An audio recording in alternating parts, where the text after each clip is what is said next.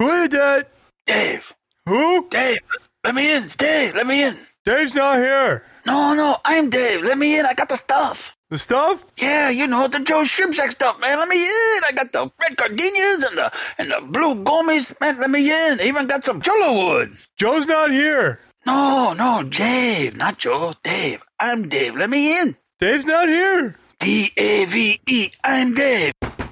Let me in. You can get your Joe Shrimp Shack online using promo code Aquarium Guys at checkout for 15% off. And Dave's not here. What about Willie, man? Is Willie there? JoeShrimpShack.com. Go and find your Willie. Don't forget about our friends at Ohio Fish Rescue. They have been spending all kinds of time trying to get a massive koi to Shaq's place. It's a wonderful rescue. It's a wonderful opportunity to show off a rescue and what it's all about rescuing fish. Give them some love. Find them on YouTube, Ohio Fish Rescue. Subscribe. You might find some great content. Also, guys, I'd like to apologize about the podcast. We don't state that we do these weekly, but we really do try to do them weekly. We had some mishaps go the last few weeks. Even my editor was actually in an area of a tornado and was out without power for quite a few days. So forgive us, and hopefully this episode makes up for it. Let's kick that podcast. Welcome to the Aquarium Guys podcast with your hosts, Jim Colby and Rob Zolson.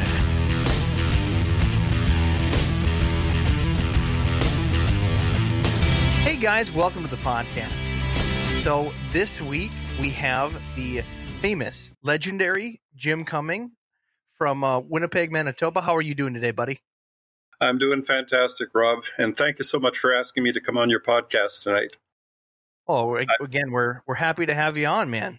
Well, I've kind of been sealed off from the world with COVID-19 doing its thing. I'm usually out there mixing it up with aquarium clubs and various groups involving fish. And I've been sort of off that height for a while now. So this is my outlet. Thank you. So again, thank you for this. Hey, we're happy to give you an outlet. You haven't been just bored at home sitting there twiddling your thumbs. I don't want to give a lot of teasers, but you've been building a crazy pond, and we have to deep dive into this here in just a little bit. Are you done with it? We'll at least get that out of the way. Well, I'm on the verge of breaking down and crying. I don't know if you want to pursue this too much. I had a pond liner in that lasted 12 years, and I'm sure it could have gone for another 10. But I decided, and my wife was kind of nudging me to do it, to kind of refurbish the pond, to put a new trim on it. And we figured, okay, well, we'll take advantage of that and put a new liner in.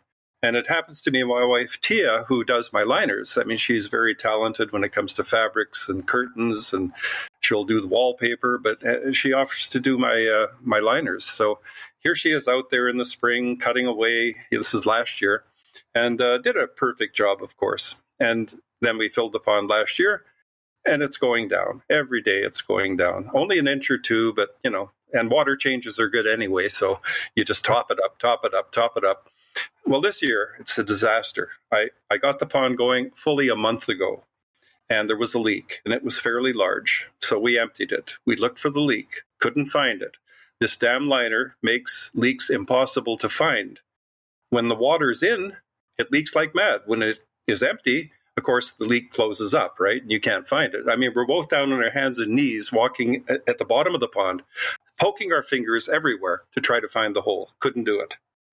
So I filled it up again, and it leaked so fast I couldn't fill it up fast enough with the hose. It was dropping faster than I was pouring water in. So I figured, this is crazy. There's got to be something there the size of a football, at the bottom in the way of a rip. So I emptied it again. Couldn't find a thing. Again, my wife and I are out there on hands and knees, couldn't find it. So I filled it again, and I noticed something glistening in the bottom. It was a little black mark, but a bit of a white edge to it. So I stuck my hand down there, and sure enough, there was a dime-sized hole. So I tried all sorts of things. I tried the magical flex tape. It didn't work. You did try the flex tape. You tried it, huh? I tried flex tape, and I tried a double patch of flex tape, and it made it better, but it wasn't perfect. So then I emptied it again, and I put on, this is plan D now. So I put on a combination of silicone with Flex Seal tape, and I did 4 layers. So here's a patch, and then I seal the edge with silicone, and then a patch over top of that, and on and on. Well, without making a story too long, I just filled it up tonight, and it's been 4 or 5 hours, and it hasn't gone down. I'm elated. Fingers crossed. But I could have had my fish in there a month ago. I mean, this has been a great spring.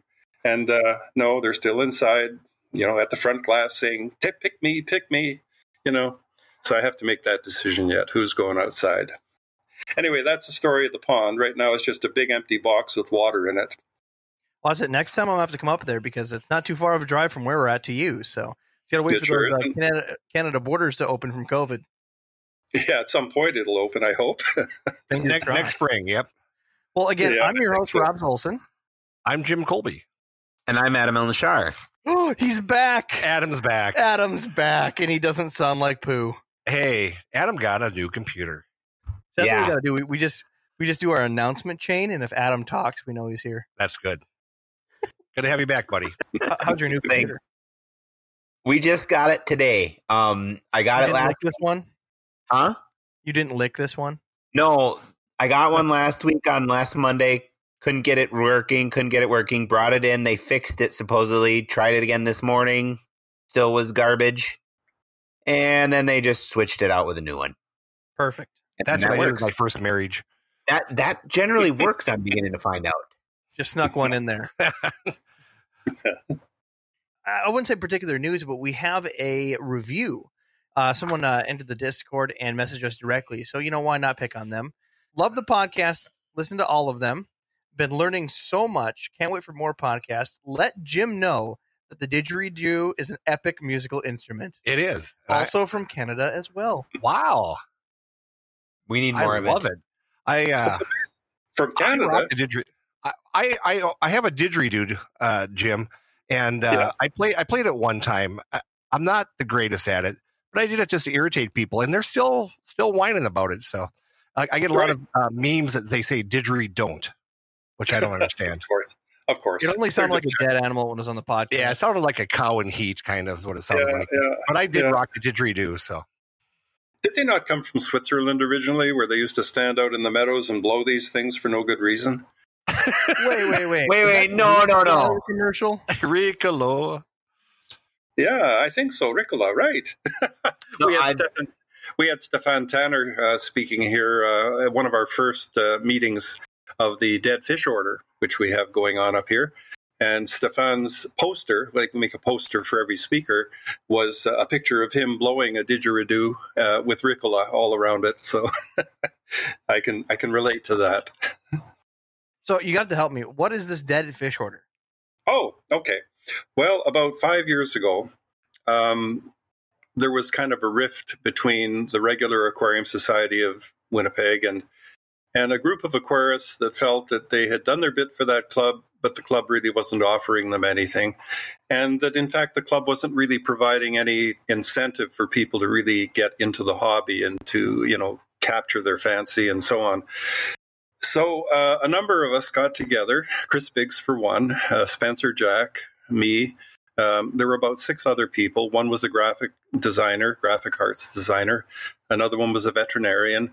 We weren't picked for these particular things that we do or were, but we were just very interested hobbyists that wanted to do kind of a special events club.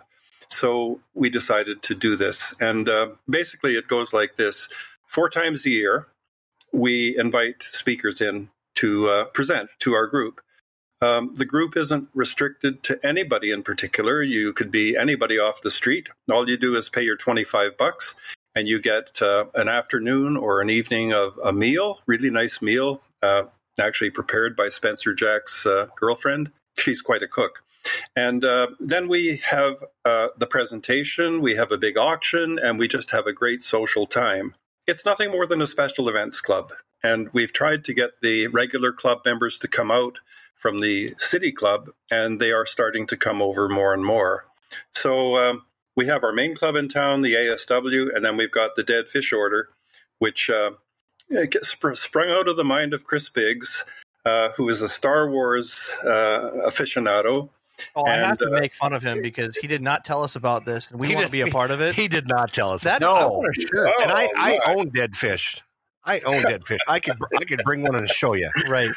Well, we've got a crazy logo. It's two skeletonized fish with DFO in the middle, and when Chris was trying to finally get it underway, he wanted to have a Star Wars model for it. He wanted us to be all lords, like the Lord of the Sith, and we were to wear robes and all this sort of thing. Well, it never That's went. why you don't let him do anything.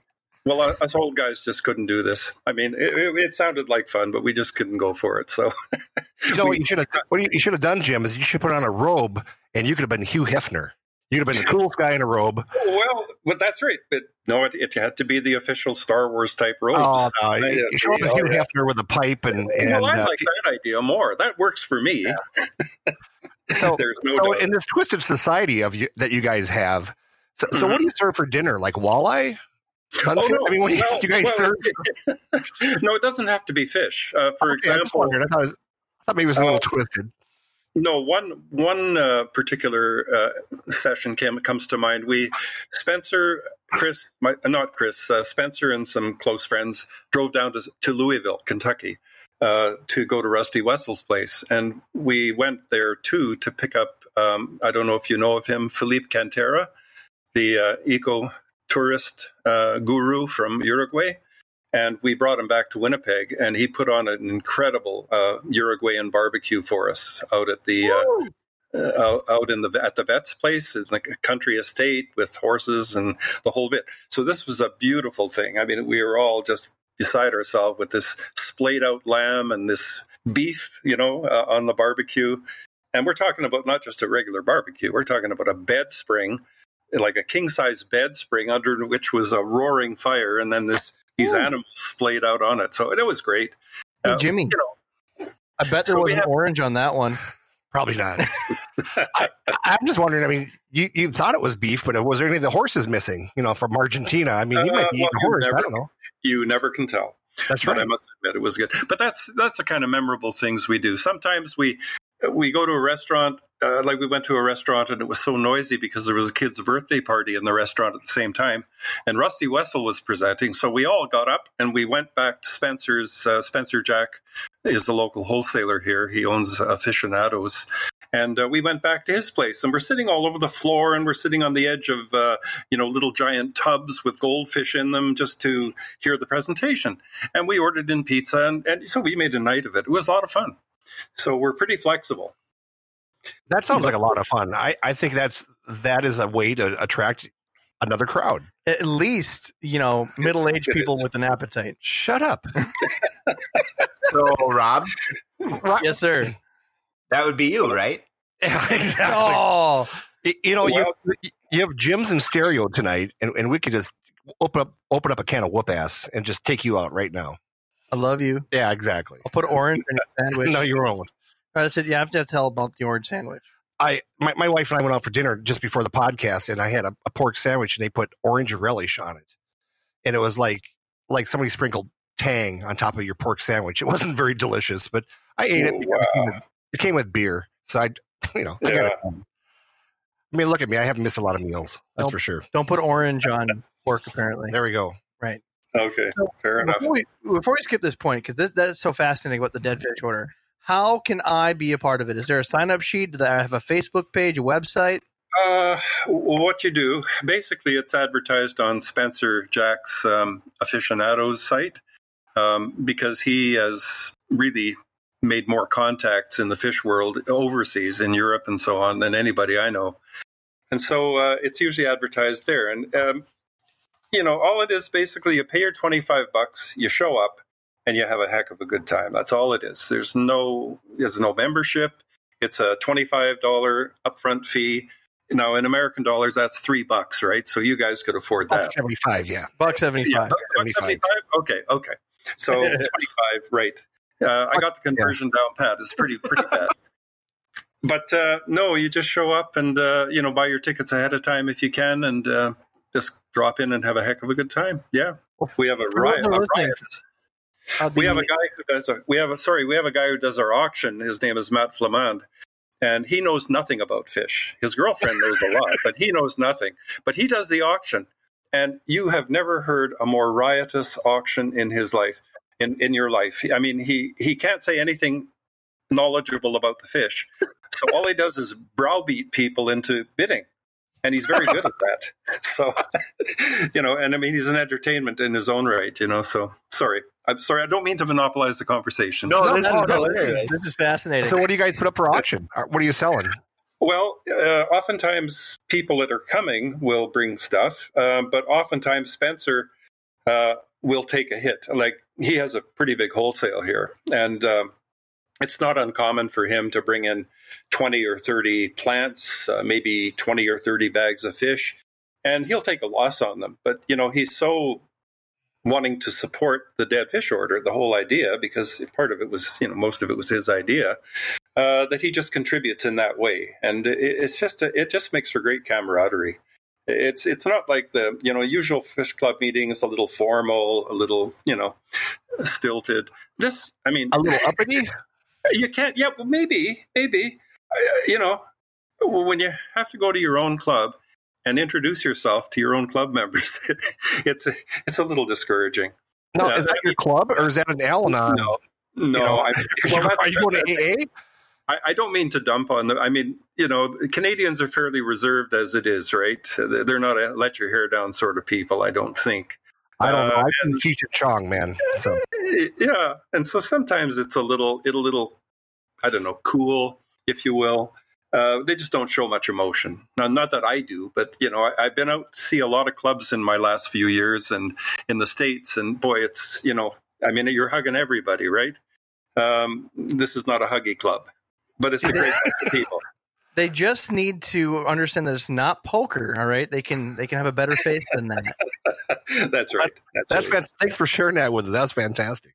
Well, just to go down the other information before we go too far in side conversations, we do have a question from one of our listeners, one of our Discord listeners, Neo Cardinio, a message in. He's actually asked us a couple times before, and I apparently missed it on the podcast.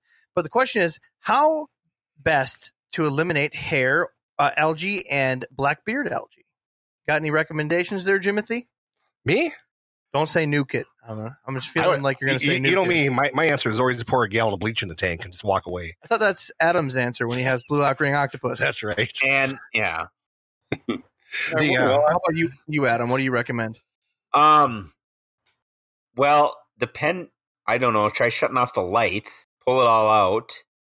What? And pull all the hair algae out. And then what? Make a salad? Oh my word! What kind of a weirdo are you? No, I always pull it out and shut the lights off, and then I burn the hair algae because that's always fun. I feel like that's what he does to his in-laws. He just shuts the lights off and they'll go away. You know what? I'm going to take the hair algae and pull it up with my ears because that's dumb advice, I tell you. All right, fine. Both of you guys had your crack at it. How about Mr. Cummings? Do you have any recommendations? I do, except I'm going to take the opposite tack on this. I love black brush algae. If I can say it, I love it. You're from Canada, aren't you? Well, I am. Crazy Can you tell my accent? Hey. Anyway, we're from northern Minnesota. It's nothing different. Yeah, you guys are all the same. Anyway, black brush algae is the only plant I can really grow. I have fish that are very, very herbivorous. And I'm proud of my black brush algae. I've got growth like you wouldn't believe.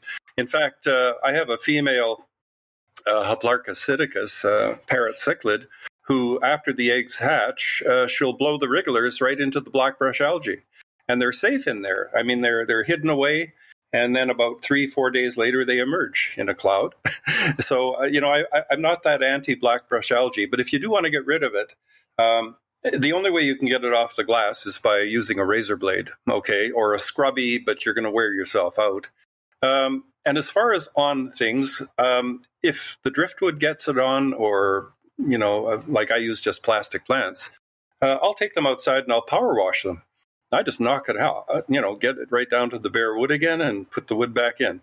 Same with the rocks. I mean, I can scrub the rocks, but I just power wash the whole works. I put them out my driveway and blast away, and then they go back in. I know. Rob's got some answers. Oh, of course I do. I'm loaded. So yeah. Just to recap, Jimmy says bleach it. Adam says just shut the light off and ignore it. And Jim says use it for Mr. breeding. Cumming just says leave it there. It's great for breeding. So I'm going to go on the upfront and say that get some creatures.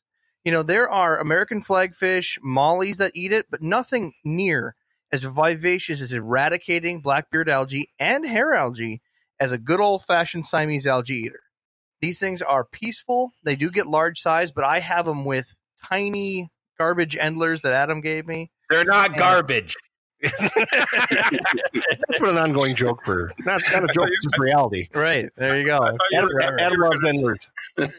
And they're peaceful. I'm serious. I got these things probably close to 5 inches of my biggest female, and docile. They're actually scared to come out of the plants, and they have mowed the worst case of blackbeard algae I've ever seen down to absolutely nothing. Now there's tiny remnants or pieces that'll be left between mowing sessions from the Siamese algae eater, but that is by far the best way I have. Otherwise, you can spot check by using. You can get those needle. It's kind of looks like a needle with a pump on it. You can get a syringe. But there's a special syringe that's certain long. A heroin syringe. Heroin, but it's not supposed to go in you. Okay, no. It's for mixing like vape juice. You can go to your vape store. They have big syringes. They have long needles because they're supposed to fill bottles with them. I buy them from them because they're clean, they're sanitary, and ready for your tank. And you can use hydrogen peroxide in them and squirt small amounts of hydrogen peroxide directly on your blackbeard or hair algae to kill it on the spot. And then it's just playing whack-a-mole until you can finally control it. So if you have 3 lifetimes, you can get this stuff fixed. Oh, no. It Wouldn't goes that pretty laser fast. thing work too? I tried using the laser after we did that video. Or actually, the podcast with Sean Kramer. Yes. And it did not work. Black apparently absorbs the laser light. But I could kill snails with it. That is confirmed. Yeah, thank you for taking care of all my ram's horn snails that I love so much at my house. You're welcome. But hopefully that answers your question there, Neocardinia. But you got any news, Jimmy? What's your week been like? My week has been wonderful. It finally warmed up. The businesses around here in Minnesota are starting to open up. Starting to see some people come down to the lake. And I don't want to say life is getting back to normal, but it's nice to see people out and about. So, I mean, the weather here has just warmed up very beautifully. We're 91 degrees today, above zero. Jim, you're only, 30 degrees up there, up in Canada? Oh, that's Celsius, 34, right? 34, yeah. 34 Celsius, that's right. So I don't know what world you live in, yes. But I decided to travel, right?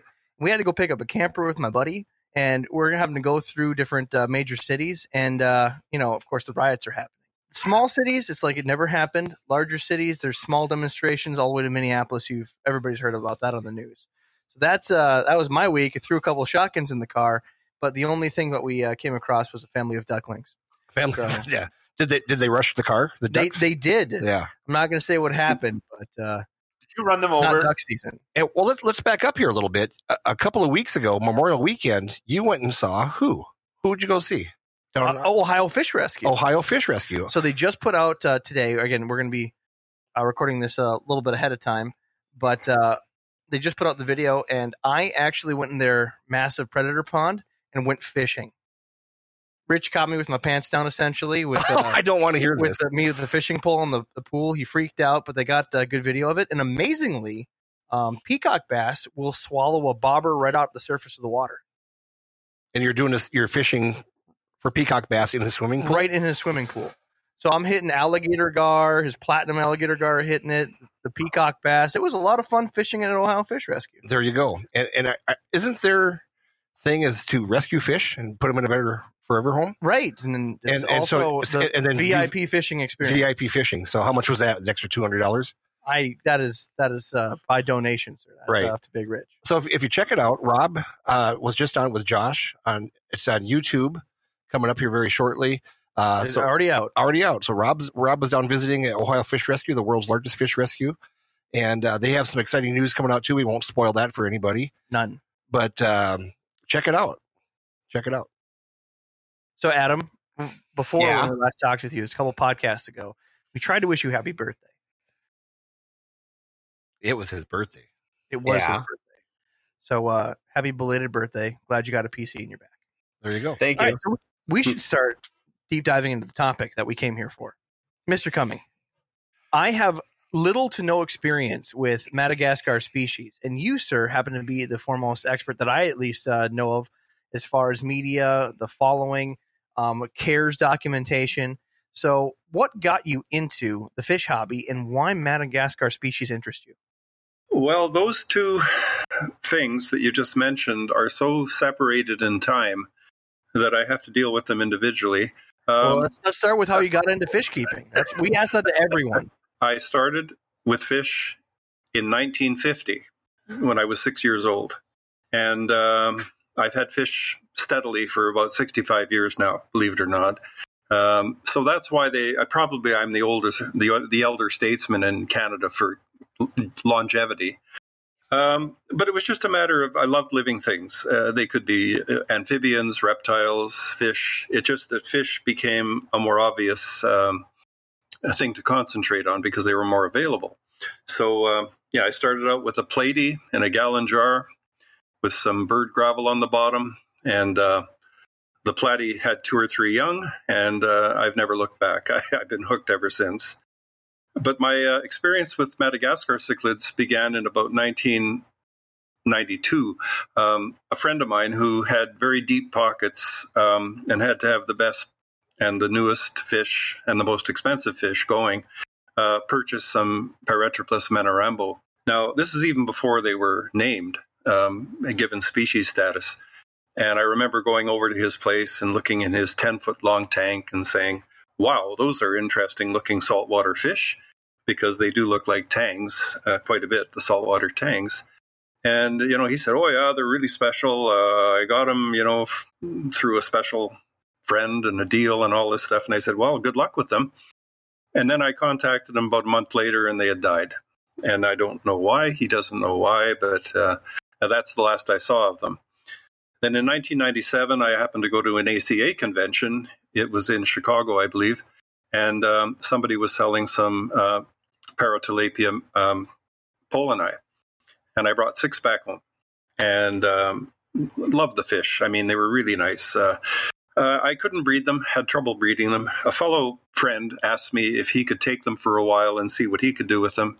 He spawned them. He sold the young to all the pet stores, probably made enough money to retire, gave me the pair back. I still couldn't spawn the buggers. So what the hell? It's like Jimmy's problem with Plecos. Yeah, it sounds very familiar. Yeah. So anyway, I had the last of those fish lasted 13 years, and it kept me kind of in touch with it. And about 10 or 11 years ago, I had an opportunity to get some Madagascar cichlids. Our local wholesaler here had set up a bit of a channel with Leif de Mason from Old World Exotic Fish in Homestead, Florida. And Leif is the North American presence when it comes to the commercial aspect of them. And so Spencer would order some in, and I'd pick them up, and I thought they were interesting. But, after a while, they grow on you, really, because they're so mysterious. They're so different. You have to problem solve. You work your way up the learning curve because there's very little literature out there on them. And if it weren't for a friend who lives in San Antonio that you probably know of, his name's Jose Gonzalez. He's the U.S. Guru when it comes to Madagascar cichlids. Between the two of us, we kind of got the act together and produced them in some numbers. And really, it became quite a passion with me, and I know it is for him. So I've had them seriously now for about 10, 11 years, I guess. And every time something happened, it was an event in my fish keeping life. I would get excited. I'd be like a giddy kid, waiting for them to spawn. And finally they spawn. And I happened to be there with my video camera. And, it was a momentary magic moment, if you will. So, no, I've been hooked on them. The more I've been into them, the more I've appreciated the dire straits that they're in Madagascar. They're so endangered, that likely in 10 years they won't be there at all. So, it's just something that it grows on you. And the conservation aspect tends to take more and more over. And I want to go to Madagascar. I was, in fact, planning to go next September. My friend Jose was going to go this September, but COVID-19, flummoxed that. So yeah, it's been a nice go. They're not the only fish I keep. That's my problem. I still love Central American cichlids, South Americans to die for, and I have the Indian cichlids as well. So, I've got 4 of them on the go, 4 groups of fish. My fatal flaw is that once I have a fish, I can't get rid of it. I just kind of fall in love with the thing, and it's got to live out its life in my tanks. So that's my dilemma. And a good problem it is to have. So how many tanks are you running right now? Well, if I could go further than I have, I would. Let me start by saying that when my wife and I moved into this house, we decided where my fish would go. We. Yeah, she did. Yeah. So we put a piece of painter's tape on the floor. Now, I have a pretty substantial basement. It's about 2,200 square foot basement, but about 800 square feet of that is devoted to my fish room. And but this piece of tape is still on the floor. It's kind of tattered and so on, but it's still there. And my wife does point to it quite frequently and says, "Oh, the tape is still there, is it?" Now, you have to get very creative and inventive as to how to get more tanks in a confined space. For example, you'll never find a sump under any of my tanks because it's a place where a tank would go, right? So no sumps in my fish room. You can only stack tanks so high in an 8-foot high ceiling, but I've got tanks stacked 2s and 3s all over the place. So I've had to go vertical. And so in answer to your question, sorry, it's usually between 35 and 40 tanks. Not a spectacularly large number, but I tried to make more bigger ones and I kind of phase out the smaller ones. So I've got 10 180s, and then they go down from there to 150s, 125s, and so on. Yeah, just a little guy. I have found out that it's hard to sneak in a 180 without the wife knowing about it. Right? You might be able to take in a 20-gallon long or something when she's taking a nap. But the 180, as it goes down the steps like a bobsled, makes a lot of practice. Like, why are you sending me to the spa today? I don't understand this. I have to wait till she goes out of town, actually. There you go. Try moving the tape, just adding like another. Move That's the what I tape. do. There you go. Move the tape. It's put on with crazy glue. Oh, okay. I think it's there for the permanent duration of this house's lifetime. No, I quite like the fact that there's a containment to my hobby because it adds an additional dimension to keeping fish. Like how to get more fish in that room. But then it's in conflict with this idea that I can't get rid of a fish, right? So right now I've got these incredible fish that I want to breed, and I've got no room for them. I mean, they're in crowded tanks. That's why I want to get my pond going, because that's my release valve. It gives me an opportunity to move maybe 100 fish outside and open up 2 or 3 tanks. So then I have a great 5 months ahead of me playing with the ones that So the other thing you can always do is just go up in your closet and lay down a piece of tape and tell her this is your half the closet. And then you might have something to negotiate with later on when you want to add a tape. Would you like me to introduce you to my wife? She's wonderful, but you don't do tricks like that. No, you don't do tricks. No? You don't survive that. No. That would be too bold. No, I'm just kind of kidding around about that because she does support my hobby. I mean, anybody who cuts my pond liner, is on your side. There you go. But there is a limit to how much room I should take. And I'm not trying to run a business. I'm just a hobbyist. And, limitations are good for me because I'm afraid I have what some people call it a glut personality, i.e. you don't know when to quit. So if I ever start something, I've got to take it to its end point. And with fish, that's difficult because there is no end point, right? You keep going and you keep going. That's why sometimes the fish I pick are fish that are limited, like Indian cichlids, for example. There are only 3 species, so that's a very self-limiting thing. And Malagasy cichlids, same thing. There's only 10 available to the hobby, so I know the 10, and that's it. Now, South America and Central is a different story, and that's my problem. They're all day long. Yeah, and anyway, it's fun. It's all fun. As far as the Madagascar varieties, right? Because when you Google Madagascar cichlid, immediately it just pops up as the plenty cichlid. What other cichlids are there, and how are they different than the traditional, South American other cichlids? They're cooler. Well, okay. First of all, there are basically 3 groups of cichlids there that are in the hobby. The Paratilapia that you mentioned, they're probably more like Oscars, I guess, if you wanted to liken them to something that might be in the South American clade, because they're like big puppy dogs. They have lots of personality. They interact with one another a lot, with their owner. They're just a rough and tumble type fish, and beautiful, to speak of too. So that's a whole group of fish. There's several pollini around, but they're different populations, and there's a lot of uncertainty as to what their true identity is, to tell you the truth. Then there's some that might be the most like centrals, the Tychochromines. They are mostly like the Thorichthes from Central America. They're all substrate pickers. They have the long sloping snouts with the underslung mouth. And again, they're a very active personal fish. And if people are thinking, whoa, these are going to be hard to breed, that's not the case. You get a pair, and even though they might reach 10, 11 inches, they'll be breeding at 2 or 3. So they're very neat to keep and a good starter fish. And then there's the whole group of the Paratroplus, which are the high-end Malagasy fish. High-end because, number one, they're going to cost a lot more to get. And number two, they do have some tricky aspects to them. People can breed them, but raise the young might be a different story. There are lots of little tricks and things that you have to do to pull them through. And then just when you think you've got it beat, you'll come down and find the tank half dead. Something's happened. So I've had my ups and downs with them. I think I've got it pretty much a template for success now. But it's always work. You have to work at it. Yeah. But they're gorgeous. What can you say? Any fish that has the body shape and color and habits and so on, they're just so different. So different. So you're going to have to help me again. Because normally I try to Google along with you when you pull up some of these species that I haven't heard of. Because, I'm pulling up the Plenty cichlid, and that's been called like Black Diamond cichlid or Starry Night cichlid.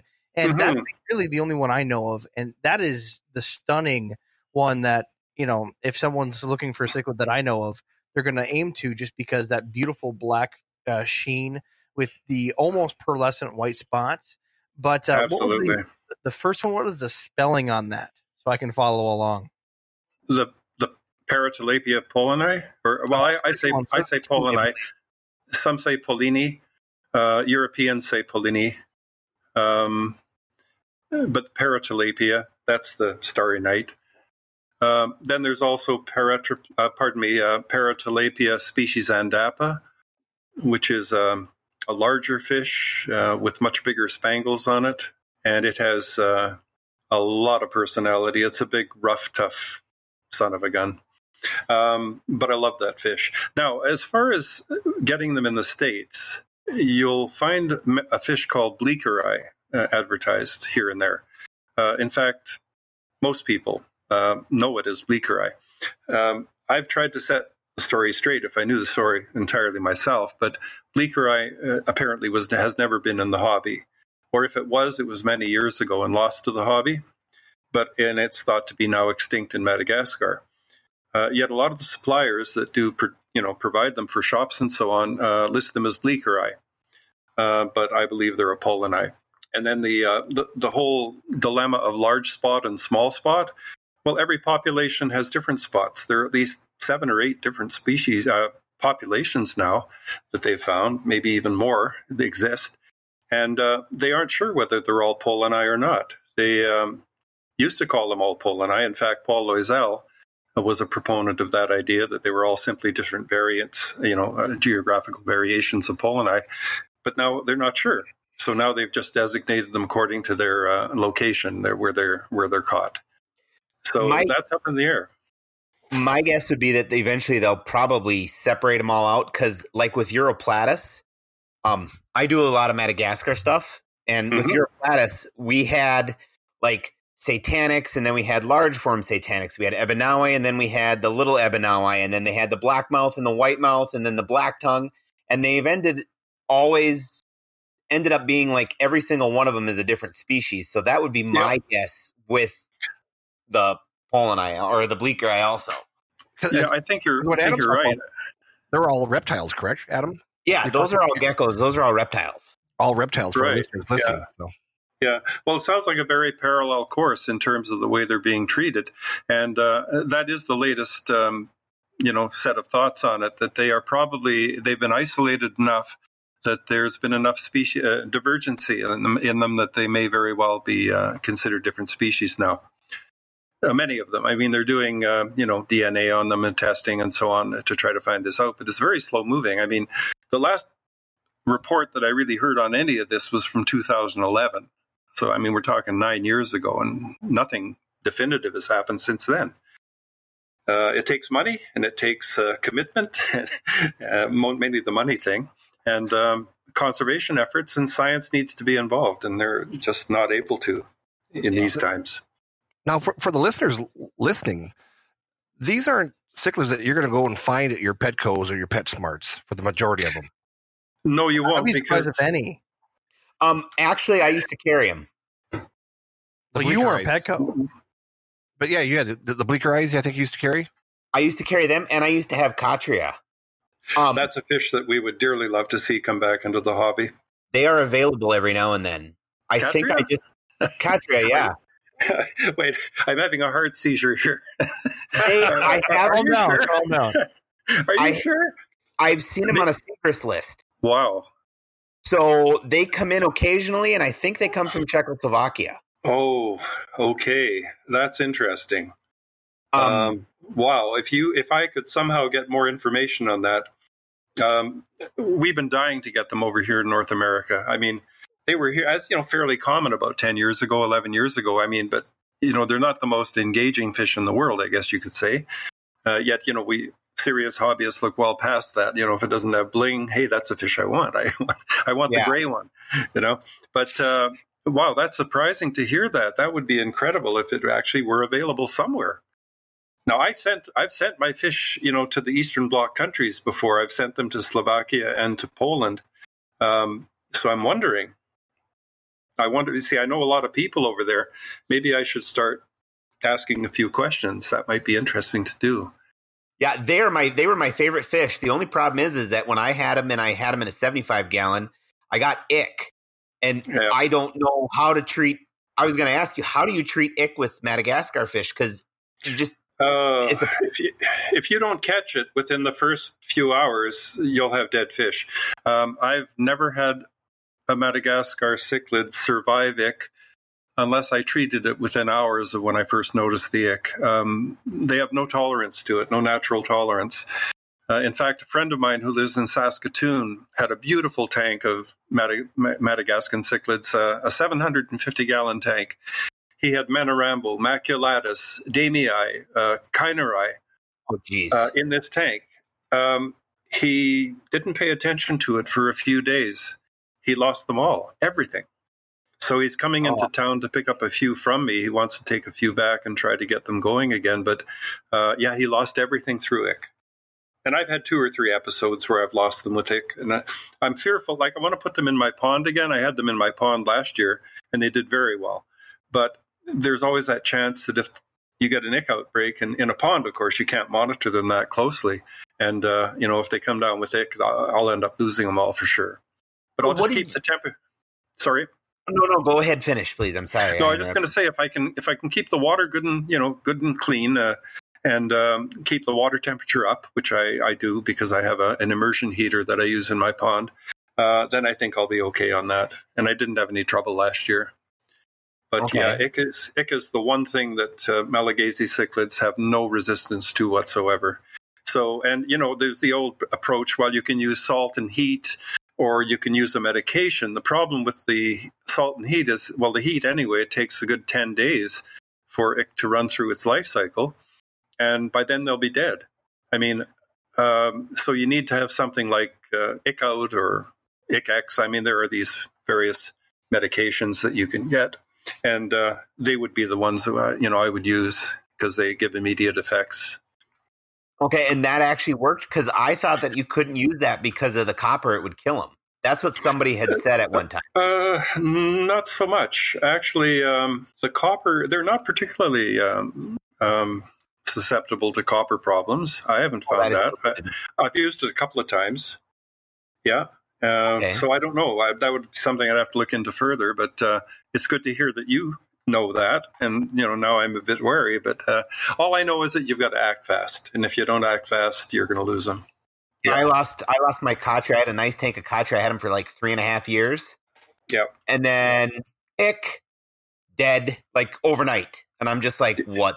And I've just been bummed.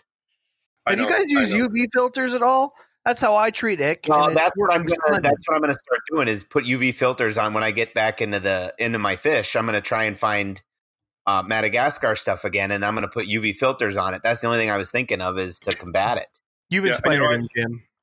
I think that's a good idea, actually. And when I think about my pond, I do have UV out there, and that would be probably a good reason why, if anything happened, nothing would happen. So, yeah, that's a good idea. And then maybe feed handler guppies. You're right. They're not healthy diet. Healthy diet of handler guppies, lots of them. Okay. So how do these fish differ from the other cichlids? Clearly, we're learning that they can stand copper, so there's some myths about some Madagascar cichlids out there. How do they differ? Well, firstly, they do best in groups. Very often, South American fish do best in groups as well. For example, I find heros get along very well when you have maybe 6 to 8 in a tank. That's the Severums, of course. But they do best in groups. I would say 6 to 10 would be ideal. And they're very slow growing. So you have time to, move them up to larger tanks over years. It takes several years for a Menarambo, for example, to get to a good 10 inches to 12 inches. That might take 5-6 years. They continually grow, but very slowly. But they will start breeding quite small. I mean, at 4 inches or so, they will after a year and a half. I think the main thing is that you have to be very mindful of the fact that I'm trying to put my finger on it. They don't have any special dietary requirements particularly, although the Paratroplus are built for eating shellfish, snails, shrimp, that type of thing. And so I feed them, for example, the krill, large krill. They seem to enjoy the resistance that the shell gives them when they eat them. And I think that gives them a good replacement for what they feed on in nature. Kind of like Jimmy loves Cheetos. He likes the resistance in his mouth. Yeah, it's got just the right feel to them. Well, they seem to go for it, and it does them well anyway. If I give them a few good feedings of that, they'll usually breed. Another thing about them, you know that. So does he. Well, I could try. I could try Cheetos. I never thought that maybe they'd take a Cheeto. It's very fattening for fish. I don't recommend it. Cheetos are excellent. No. Maybe for goldfish. They can handle that just roughage. Right. So when you're out calling in favors and getting in these special cichlids, what can people expect for prices, retail? Well, again, Canadian, pricing is based upon local pricing. I mean, if you buy a fish here and it's $65, you're going to buy a fish in the U.S. and it'll be $65, except, for us, it's a different dollar, right? But if you get maybe a 4-inch Paratroplus up here, it would be in the $50 to $60 range. And my suggestion is if you can get them small, get them small. I mean, there's always a risk that you might have more trouble raising them up from a tiny size, but I find that it's really good to get 6 to 10 small ones, maybe 2 inches, and then keep them in the same tank throughout their lifetime. And they'll gradually grow. And, after a year or so, like I say, they'll start looking like adult fish, and they might even want to spawn for you. And they get a very strong pecking order. It's not so much a pecking order, but it's almost like they become friends, believe it or not. Because I've had the opportunity. Cichlids don't become friends, all right? I don't care what you're trying to tell me. Friends with benefits. None of them are nice to each other. They're all breeding. Well, the aggression with these is not that great. I mean, if you put them in a crowd, there's no aggression. You're not going to see a split fin or a missing scale or anything like that. Even though they've got the teeth where, if they wanted to, they could descale their tank mates, but you're not going to see that if you have 6 or 10. They just don't care. They just go about their business, Now, you put 2 in a tank, and then you might have an issue. Put 4 in a tank, and they're 2 pair. Yeah, they'll be at one another. but put 6 or 8 in a tank, a lot of structure, maybe a few other species, and then you're going to have a nice, basically calm setting. It reminds me a little bit of tiger barbs. With tiger barbs, I've always had luck with it if I've had 8, 10, 12 of them versus having 3 or 4 because they're always constantly banging on each other, for lack of a better word and stuff. And I've had better luck with a larger group. So that makes total sense to me when you're saying that. Yeah, basically, there's just too much for them to concentrate on. They don't have the greatest attention span as it is. There's been a bit of a bum rap attributed to them over the years that they are so inept at parenting that they'll never, ever be successful parents in a tank. That is, they'll never get the young up swimming with the parents and, raising them beyond that. But a few of us have done some interesting studies on that, and we found that if you keep them in a setting where there isn't any vibration in the water, like if you don't put a power head in there, but just maybe use air for your filters and so on, or external filters, power filters, that's okay. Because it's a vibration in the water that drives them crazy, and it literally drives them to distraction. They have a very intricate connection between the swim bladder and the bones in the head. And if there's any vibration in the water, it translates immediately to vibrations that go to the head and the sensory pores, and it really disturbs them. So if you put them in a nice quiet setting, put them on a solid floor so that when you walk by, they don't have the floor bouncing and creating waves in the tank like sound waves, they'll raise their young. And it's incredible to see a cloud of young around these things. But Jimmy's just sitting there with his notepad going, nope, I can't have them. Too much rock music in the house. Actually, this is making a lot of sense. God, I wish I'd talked to you when I still had my fish. Okay. Yeah. It's been interesting to see this in effect because, I've heard so many reports about them not being able to take their young past the hatching stage. In fact, usually they eat the eggs before they, even hatch. And there's another thing. They take 5 to 7 days to hatch. So if you leave them in with the parents, then there's always a fungus issue that you might have to worry about. If the water conditions are really good, you'll probably get a good hatch and a good number of fry coming out of it. But, if the water isn't 100%, you're going to maybe get 10% hatching. Just the rest are overtaken by fungus. That was the first thing that surprised for me. I pulled a spawn way, way back when I first bred them. And I'm waiting for them to hatch. And I'm waiting and waiting and waiting. And the 7th day, they finally hatched. And I couldn't believe it. I mean, I figured, this is a long haul. So there's another thing about parenting. I mean, a South American, Central American, in 48 to 72 hours, they have wrigglers on the bottom. These poor things have to wait a week before the young come out. And then they don't hatch all at once. They hatch over the course of about a day and a half. And the parents are going crazy looking for them as they fall off the rock. And, it's, kind of pulling for them. You can do it. Come on. You can do it. Is there a reason why they take so long to hatch? I don't know. It's just the way they have developed physiologically. I mean, to me, it would seem like it could be an advantage in one way in that they are, able to hatch with some good size to them. The young are generally quite large. If they hatch very quickly, I don't know. That's a good question. That's something I'd have to really look into. It's just the way it is. When you look at mammals, elephants have a huge gestation period. And I would imagine, like you said, with a larger size, it's going to take longer for them to develop. But they're off on the right foot, and they're already halfway grown compared to, say, a baby angelfish or a guppy. Yeah, they do have, like I say, they do have some size to them. The eggs are slightly larger than the average Central or South American fish, that's for sure.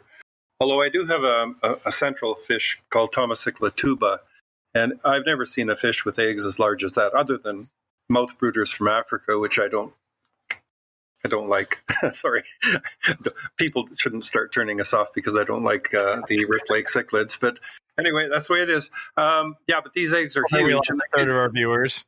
No, I'm just kidding. They do hatch in 3 to 4 days, and they're absolutely like a quarter inch when they hatch. It's amazing how big they are. But they have small spawns, right? So again, it's like you get a big fry, big fish, but it's fairly mobile, fairly quickly. But there aren't that many of them, and the parents can run herd, kind of look after them quite well in that small numbers. But some of my big Malagasy cichlids are able to put down 600 to 1,000 eggs. I mean, I have a 14-inch Paratripus d'Ambabe, and she's fully capable of putting 1,000 eggs down. So, they certainly have large enough numbers if the fish are big enough. So to go over a couple questions on Discord, because we got people listening in. Again, if you guys want to join these podcasts live, we do not broadcast them on any platform. You got to join our Discord to come join these fun sessions. Again, we do these Monday nights around 7 Central. Sometimes they're different, but that's mostly every night. You can find our Discord by going to aquariumguyspodcast.com. On the bottom of the website, you'll find our Discord link. But again, I'm trying to follow some of these comments that they have for questions. And one of them came up that, is there any small varieties of Madagascar cichlids, such as you see like German rams? Well, you won't get anything quite that small, but there is a beautiful little one. I'll use it as an example. It's called Paratripus kieneri. It gets about 5 inches long total length. It's feisty as heck, really an attractive little on-the-go fish, fairly easy to breed. If you're a person that loves a definite pattern to a fish, this is not the fish for you because it has the most unusual non-pattern you've ever seen. It's simply gray, black, white, yellow splotches all over. It's like a mottled fabric. In fact, Leif de Mason coined the name calico damba, calico being a fabric of some sort, but it looks like fabric. It really does. It just has this random speckling all over it. And usually when they mature, they get an orange nose, which is really quite an attractive little feature. But you can keep a colony of 8 to 10 of those in a 70 to 100-gallon tank quite nicely, and they get along very well.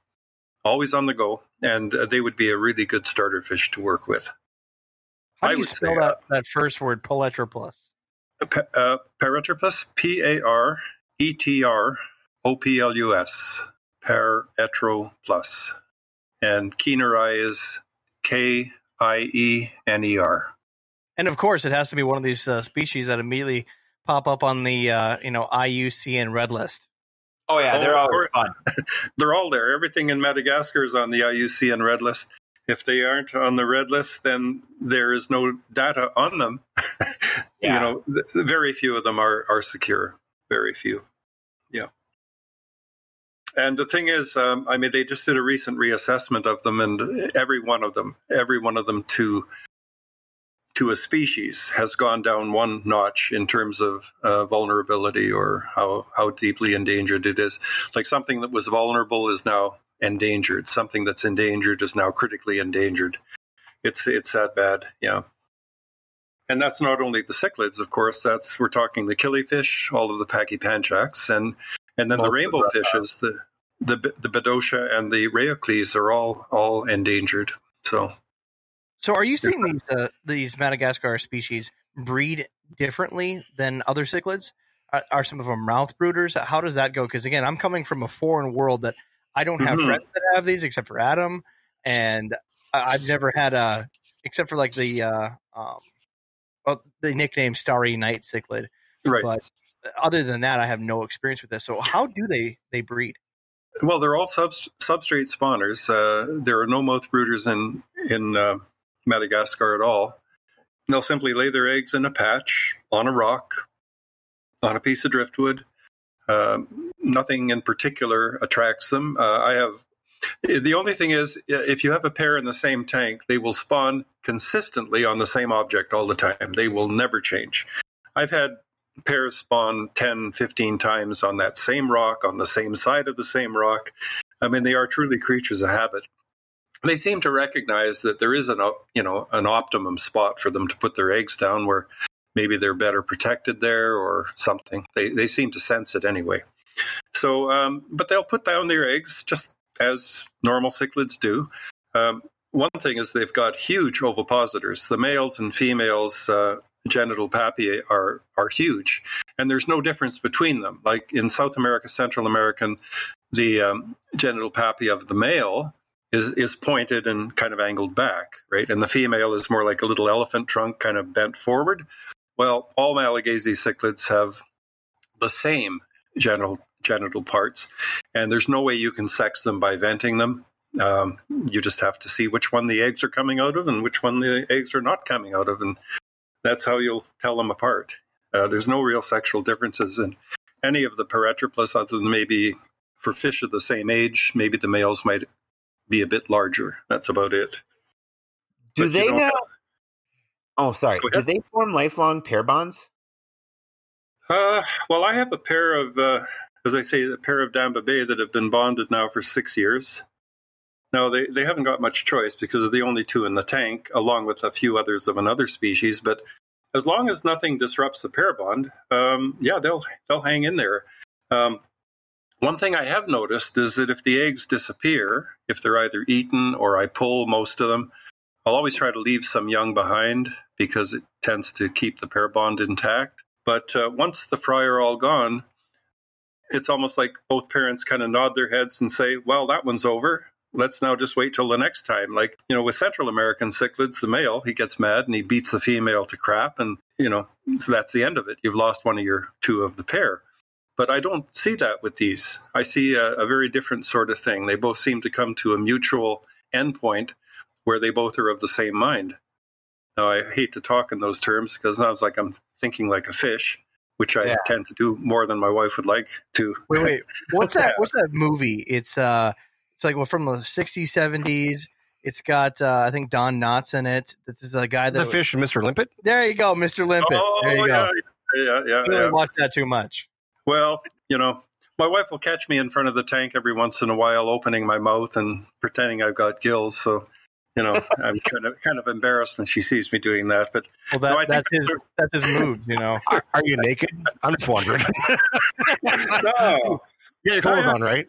All right. I have to have a little talk with my fish now and then. I mean, I have to encourage them to do the right thing. And, I look on myself as a choreographer in a way. I'm saying that tongue in cheek in a way, but I can usually tell when the fish are ready to breed. And if I want them to breed in a place where I can get a good video, I'll set it up that way.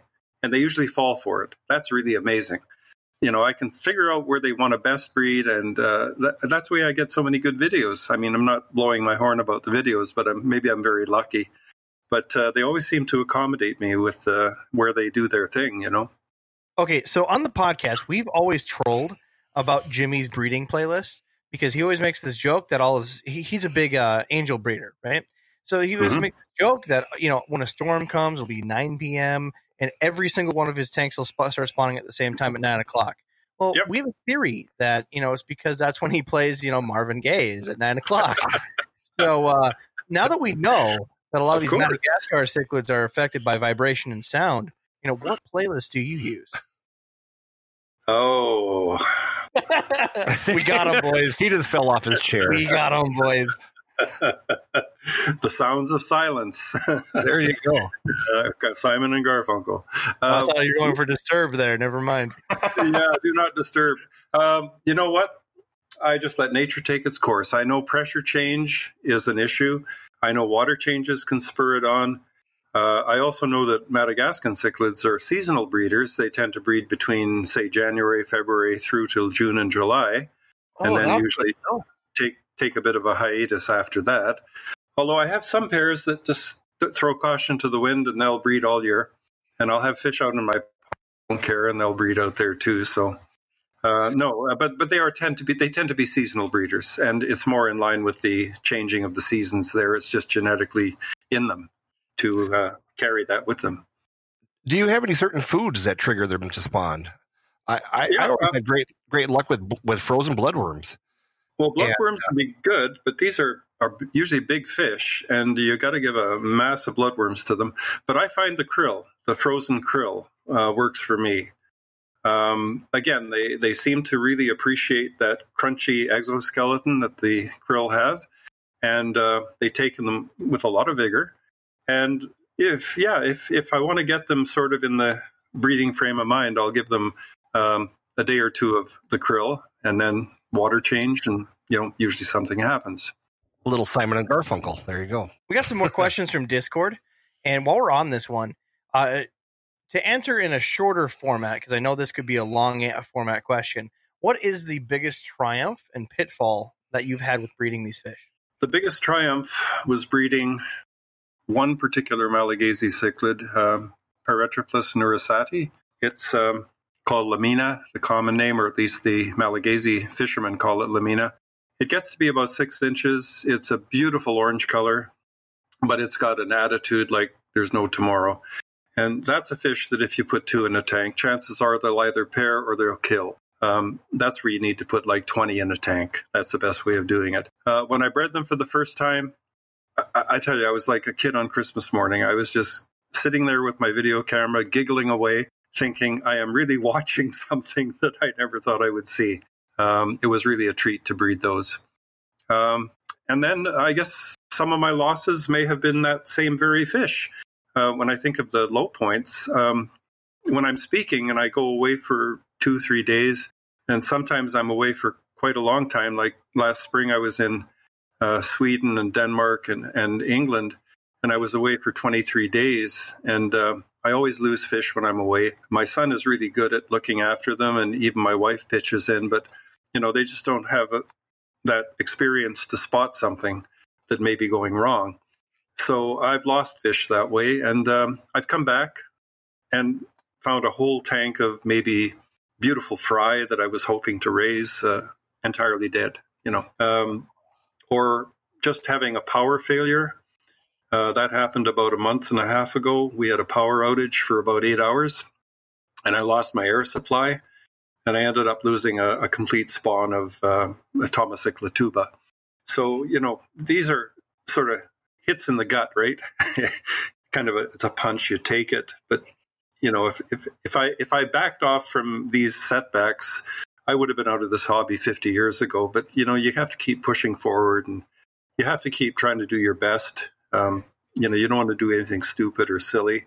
I'm in the process right now of putting in a backup generator. So if I do have a power outage, it'll immediately kick in and supply my air. If the air supply is on, I won't lose any fish. I know that.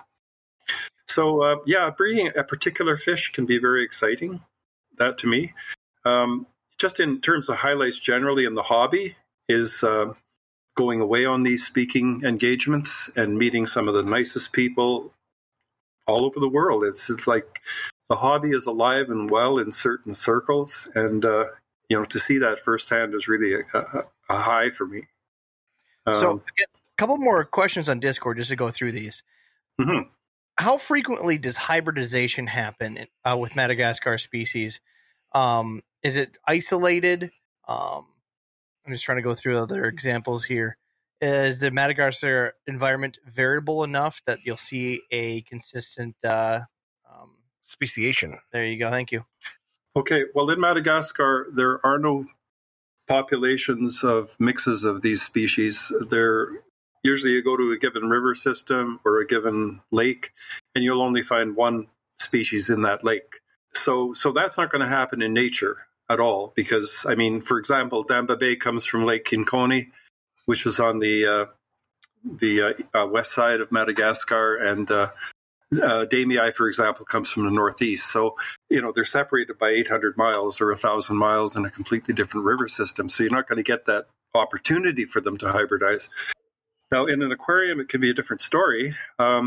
My philosophy is keep them in mixed community tanks. I keep 3, 4, 5 species in the same tank. And on no occasion ever has there been a crossbreed. Like Maculatus and Menarambo, for example, look very much alike, body shape, even coloration to a degree. But I've never seen a Maculatus and a Menarambo attempt to spawn. As long as you've got a male and a female of a particular species, they just seem to hang together. Now, in my pond last year, it was a different story. I ended up having a mix of fish, and a few of them were singles. And I did have a male of one species breed with a female of another. I didn't keep the young, of course, but it can happen in an artificial setting, but not in nature. You're not going to see it. No. No ligers in the Madagascar community. It doesn't work that way in Madagascar reptiles either. If you have, like with a lot of the satanic geckos, I used to have a huge collection of geckos. Mm-hmm. And then I got Cryptosporidium, and I had to put all of them out. I had a huge collection of Uroplatus. Oh, wow. Yeah. Oh, I'm still sick about it. I lost them and I lost Peridura and Masobe. I lost all my nice geckos. There's different kinds of the like leaf-tail geckos, so like the Satanics and the Abinawi groups. You can put them together, they won't breed. Like the white-mouthed Satanics, which were the bigger ones, or the red-mouthed ones, and then the black-mouthed ones, there's a little bit of a size difference. They'll stay together in the same tank, but they won't breed at all. So No, that's it. No, they seem to always select their own type if given an opportunity. If not, well, desperation kicks in, and they will, spawn with another species to be sure. But I've never seen it other than, like I say, in my pond, and that was because I had only a single of one and a single of another, and they just got together. That was it. Now, you've talked about your pond quite a bit. How large is your pond? These are some big cichlids you have out there. Not huge. It's 1,200 gallons. It's 12 feet long by 5 feet wide by 30 inches deep. And, sometimes I'll put a full-size adult fish out. But then, of course, I have to keep my numbers down, maybe no more than maybe 15, 20 larger fish. But I love using my pond as a grow-out tank, in a sense. So I've got tons of Central American young cichlids right now that I just want to get outside and enjoying, the pond and the sunshine and so on. So I'll probably be able to put 100 of them out there with me, any problem at all. And will you harvest those in the fall, or will you let them be out there for 2 months and then replace them with something else? No, they'll be out there for the duration because I put so much structure in my pond that, to get any fish out, I'd have to empty the pond. I'd have to have pots in there and driftwood, and it's quite a chore to get the fish out of a pond unless you emptied it, basically. So no, I keep them in there. Usually the pond I can keep up and running until the end of September, maybe even into October. Although last year I got caught in a snowstorm. I was ready to bring them in, and we got a very heavy snowfall that day, and it was really, I wish I had gotten it on tape because it was a real gong show. Trying to get the fish out of that pond, and I had a couple of Rubbermaid containers, or little giant containers, 100-gallon ones that I transfer them to before they go into the house. And I had this glass cover on one of them, and I lost my footing, slipped, and fell backwards into the little giant tub and broke the glass. And it was unbelievable. It was not a very pleasant fall emptying my pond. Usually it's not like that. I pick a better day. But I keep them out there for a good 4.5 months. I actually have a presentation that I give. It's called Keeping Tropical Fish in Northern Ponds and All the Strategies for Success. Because in 12 years, I've had a lot of experience trying to find out how to make this work. And it seems to. What's funny is I get calls from people in Texas and Florida saying, "Hey, do you think I can keep these fish out there?" I said, "Listen, I'm north of the 49th parallel, and I keep them up there for 5 months. So you can do it where you are." It's kind of humorous. Yeah, these two knuckleheads that I work with here, they always want to do like aeropaima or arowanas or something crazy like that. So. And then my catfish live. Yeah, exactly. Whole. Catfish eat them whole. Oh, another question from the Discord. These fish are not easy to get a hold of. Sometimes they're impossible to get a hold of through the normal trade methods. What is the most you spent on a cichlid? The most I've spent? Oh, gosh, I'm cheap. I am really cheap. I like how he looks over his shoulder to see if his wife's behind him. He's like, he's not here. Okay, not here. No, we got a second mortgage. Okay, let me put it this way. My local wholesaler is glad to take my fish, and I build up quite a credit with him. So when the fish come in and I want those fish, I simply, use my credit to get them. So I really don't go out and have to lay out cash for them. I'm able to get these fish mainly through him. I think probably the most expensive I've ever gotten is about $80. I would say 80. That's not bad. No, it isn't. Yeah. No, I can live with that. But yeah, but that would be an adult fish, and if I have my choices, I would get smaller fish all the time. I like growing them up from a small size. See, Adam is the same way. He loves to grow up the fish from small up to adults, and I'm just too impatient. I just buy adults and go for it. Well, yeah, with Malagasies, again, it's that group aspect of them. Growing them up together is what creates compatibility and a low aggression. Because I've had, instances where I've had an established tank and I've thrown a fish in that didn't belong in there. And right away, it's, it becomes the source of attraction for every other fish in there. They look at this, and a stranger has arrived on the scene, and suddenly they're after it. It's amazing how used they get to one another. But I like to see them develop. I like to see all the stages of what they go through to get to adulthood. And I love that moment when they actually start to mature and interact, in a breeding sense. And so that transitional point is really important in my hobby, because I'm an observer of fish, really. I like to look at the social aspects of them. Have you, when you're breeding these? Oh, sorry. No, go ahead, Adam.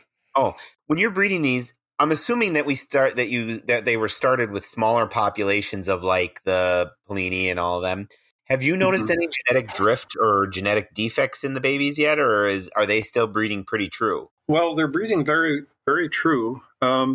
Actually, I had a couple of batches that did have a lot of deformities to them, but I discovered that it was the medication I was using for the anti-fungicide. I had put too much methylene blue in, and it resulted in some bent spines and some, maybe 10%, 15%, and also another group of fish. I think I overdid it with the methylene blue, and I ended up with short gill plates on a lot of them.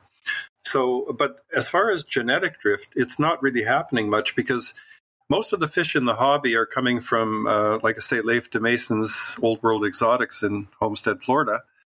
It's been discovered, or it's generally true, that if you have a population of 200 to 300 fish in a pond, that there won't be any genetic drift. Like, there is some number like that, 2 to 3 to 400, that if you can keep a population of that size going, that everything is going to be okay.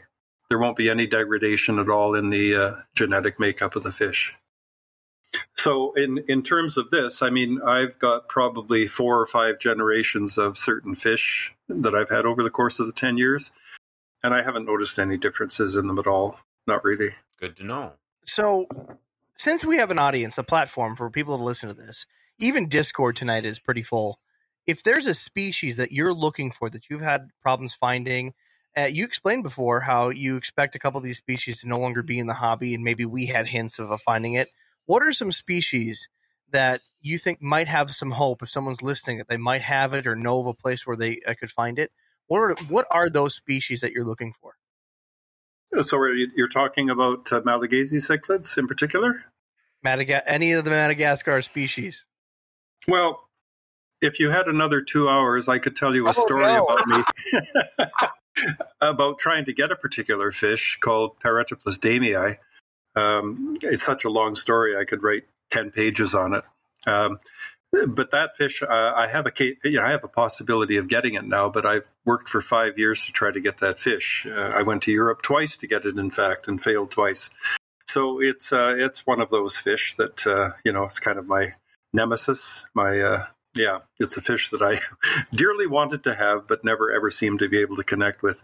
No, I actually, the way my hobby's gone lately, I guess the fact that I'm more out there and people know of me, and I seem to have opened up a few more pathways for obtaining some fish. The one fish that's most frustrating for me to try to get, though, is the Madagascar pachypanchax, the killifish. I used to keep killies in some serious way. Years ago, I kept killies for 20 years, nothing but.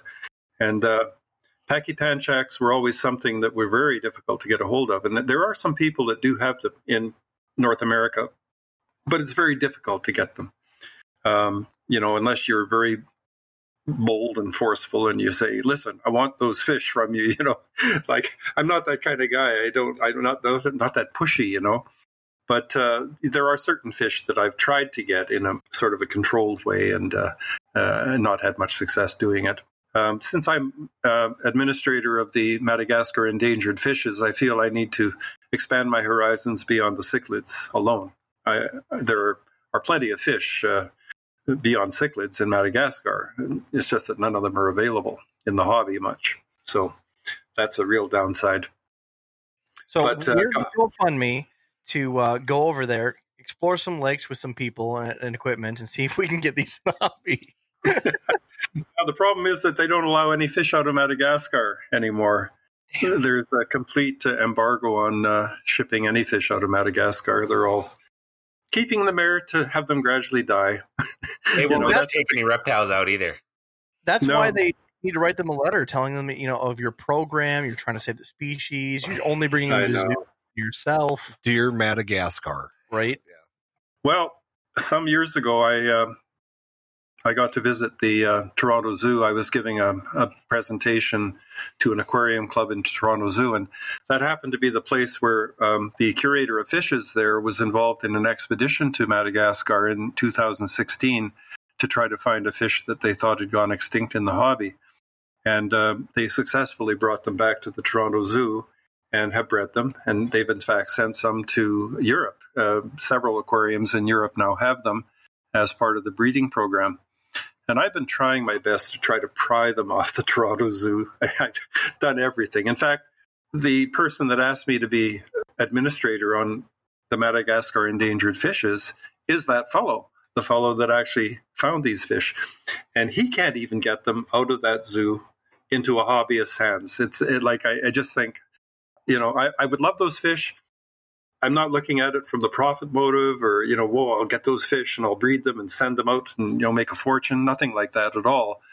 It's just that, the hobbyists tend to do so much to try to keep things rolling with the fish. And in many cases, they are the last resort. I mean, I'd love to think that a public aquarium is the place where fish should be.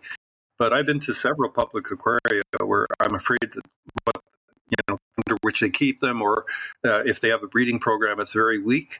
And, in terms of long-term sustainment, I don't know if that's the best option. But I understand where they're coming from. They're the ones putting out the money, and the grants have to be so on. So, yeah, that's an issue. I wish I could get a hold of some fish a little more easy. I don't have any particular species that I've got to have at this point in my life. I'm quite content with the fish I have. Right now, I'm working on a Central American cichlid called Tomocicla asfrasi, which I got from a friend in England, and I've got 2 breeding pair, and I'm hoping that they spawn for me this summer. So, that's keeping my fish fully satisfied, my fish needs. Well, see, that's why we got to transition you. You can't get it as a hobbyist, right? You are an expert that travels around, but you need to become a gallery. See, you just got to open something in Winnipeg, have the Gallery of Madagascar Species, and boom, then they'll start sending you stuff. Oh, you think that's how it works? See, there you go. Well, that was better than my idea, just going in there and stealing them. I mean, that was my idea. I mean, they may not have great security systems. The zoos are looking for money at this point because with the COVID, most of them are closed and probably need some money. So there you go. Isn't that the truth, eh? Yeah, you're right on that. Maybe you can, call the janitor and say, "Hey, for a case of beer and some tacos, would you let me in for a couple hours?" That doesn't work. You don't know that. Oh no, I know that because I went to some tacos. You might want to do a follow-up podcast with me when I'm behind bars, and it'll be a novel follow-up to this conveation. But just think of the books you'd sell. Yeah, the Jeffrey Epstein thing fell through for us. So right. You guys. So Jim, for the people that are listening that inspired by the conversation, never knew the impact of the species that are just getting crushed in Madagascar. What can some of the listeners do, even as beginner hobbyists, to help preserve the species, help this cause? I wish there were some obvious things that could be done. I think from a hobbyist level, joining a group like Madagascar Endangered Fishes or CARES or the Cichlids of Madagascar Facebook sites would be a good thing to do, because getting a bit of a knowledge base, a bit of a sense of what's going on with them and what's available and people's experiences with them would be the thing to do. I don't think, even though you've kept fish for a long time, it's not the kind of thing you would necessarily jump into. I think people would like to see a little bit about what they're getting into, Not that it's like, whoa, this is going to be tough. It's not that way at all. It's just to kind of realign your thinking on some things. But I would say that, a few of the Facebook groups are very valuable, supporting your local aquarium society and hopefully trying to carry a little bit of the message about Madagascar cichlids into that hobby setting. Again, if I could give you 10 definite things to do to raise their profile or to allow people to become more knowledgeable of them, that'd be great. But I'm afraid I can't.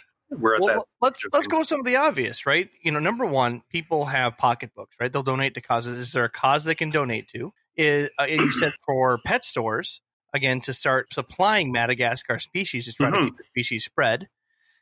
You said join Facebook groups like your Madagascar Endangered Species Facebook group for education, sharing knowledge, and again, spreading the word of the hobby. And what species, would be the species if someone would order it, and where would they order a Madagascar species right now of any kind to help save the species? Like I say, I don't want to promote any businesses, but like I say, the only real reliable sources in the States are Leif de Mason, although I just heard the other day that he's really low on stock. But he only sells to retailers. So if someone wanted them from him, they'd have to go to their local retailer and have that retailer do an order with Old World Exotics, and then he could provide it. Another person who does provide Malagasy cichlids, fairly high profile, is Dave Schumacher from Dave's Rare Fish in San Antonio, Texas. I know him well, and he's sent me fish before. And then there's the fellow who is the hobbyist in San Antonio, Jose Gonzalez. Now, he sells his fish through Dave's Rare Fish, but he also sells on Aquabid. So if you look on Aquabid from time to time, you'll see a list of maybe 3, 4, 5 species that are there. He goes under the name of Ciclasoman, Ciclasmoman. He can be found, and he sells fish too.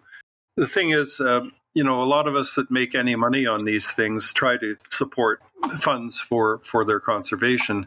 And there are several that are associated with the hobby. One of them is from the American Cichlid Association. There's a couple of funds there that will gladly take, donations. But once again, I can't, give you that information off the top of my head right here. But there are only about four sources in the States where you can get these fish, but you have to order them, and stores will order them. But again, there's a limit to, they're not going to place an order for 3 fish and they'll come in at a huge price, unfortunately. So you'd have to be ordered in some numbers, I guess.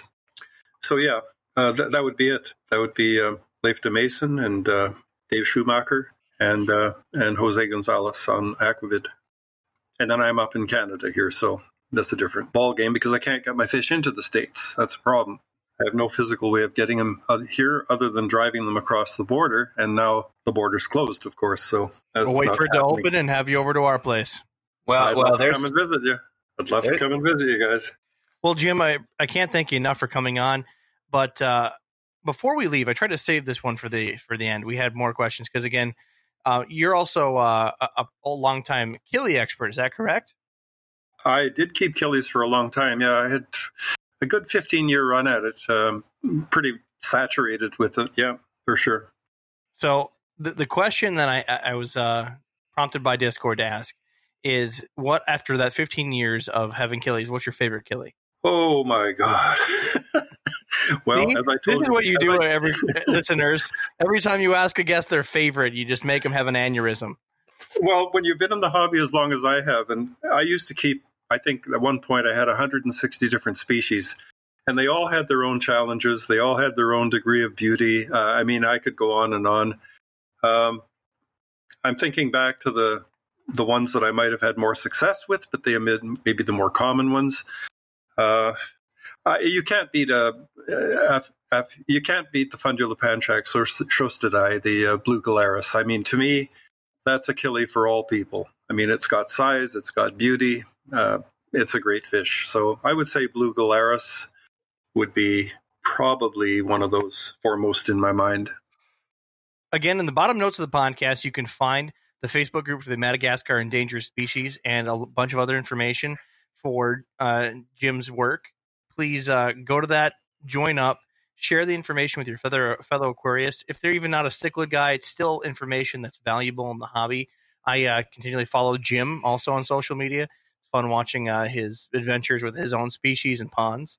And again, contact your local aquarium club after this COVID's done to see if you can get him to come. He's very, very willing to speak at events. Yeah, just one more thing, fellas, before I go. One of the things I do is I do a lot of videoing of my fish, for people to observe and to see what I do with them. So I have a YouTube channel. I don't use the YouTube channel to make any money. I just put my fish out there. So I've got a YouTube channel that's got about 700 and something videos on it right now. And it ranges all the way from Centrals to South American to Malagasy to Indian.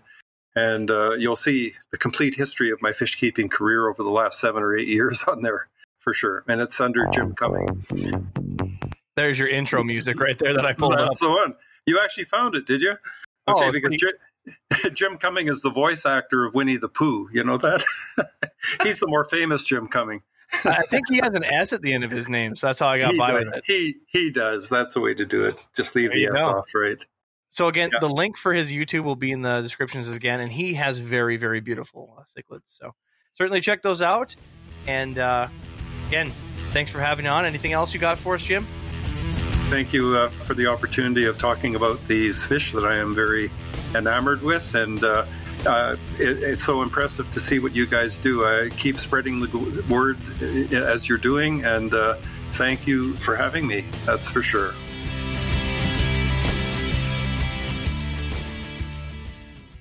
Thanks, guys, for listening to the podcast. Please go to your favorite place where podcasts are found, whether it be Spotify, iTunes, Stitcher, wherever they can be found. Like, subscribe, and make sure you get push notifications directly to your phone so you don't miss great content like this. I never knew that a Minnesota accent could be so sexy until I heard Adam's voice. Go fuck yourself, don't you know? That's my boy, don't you know?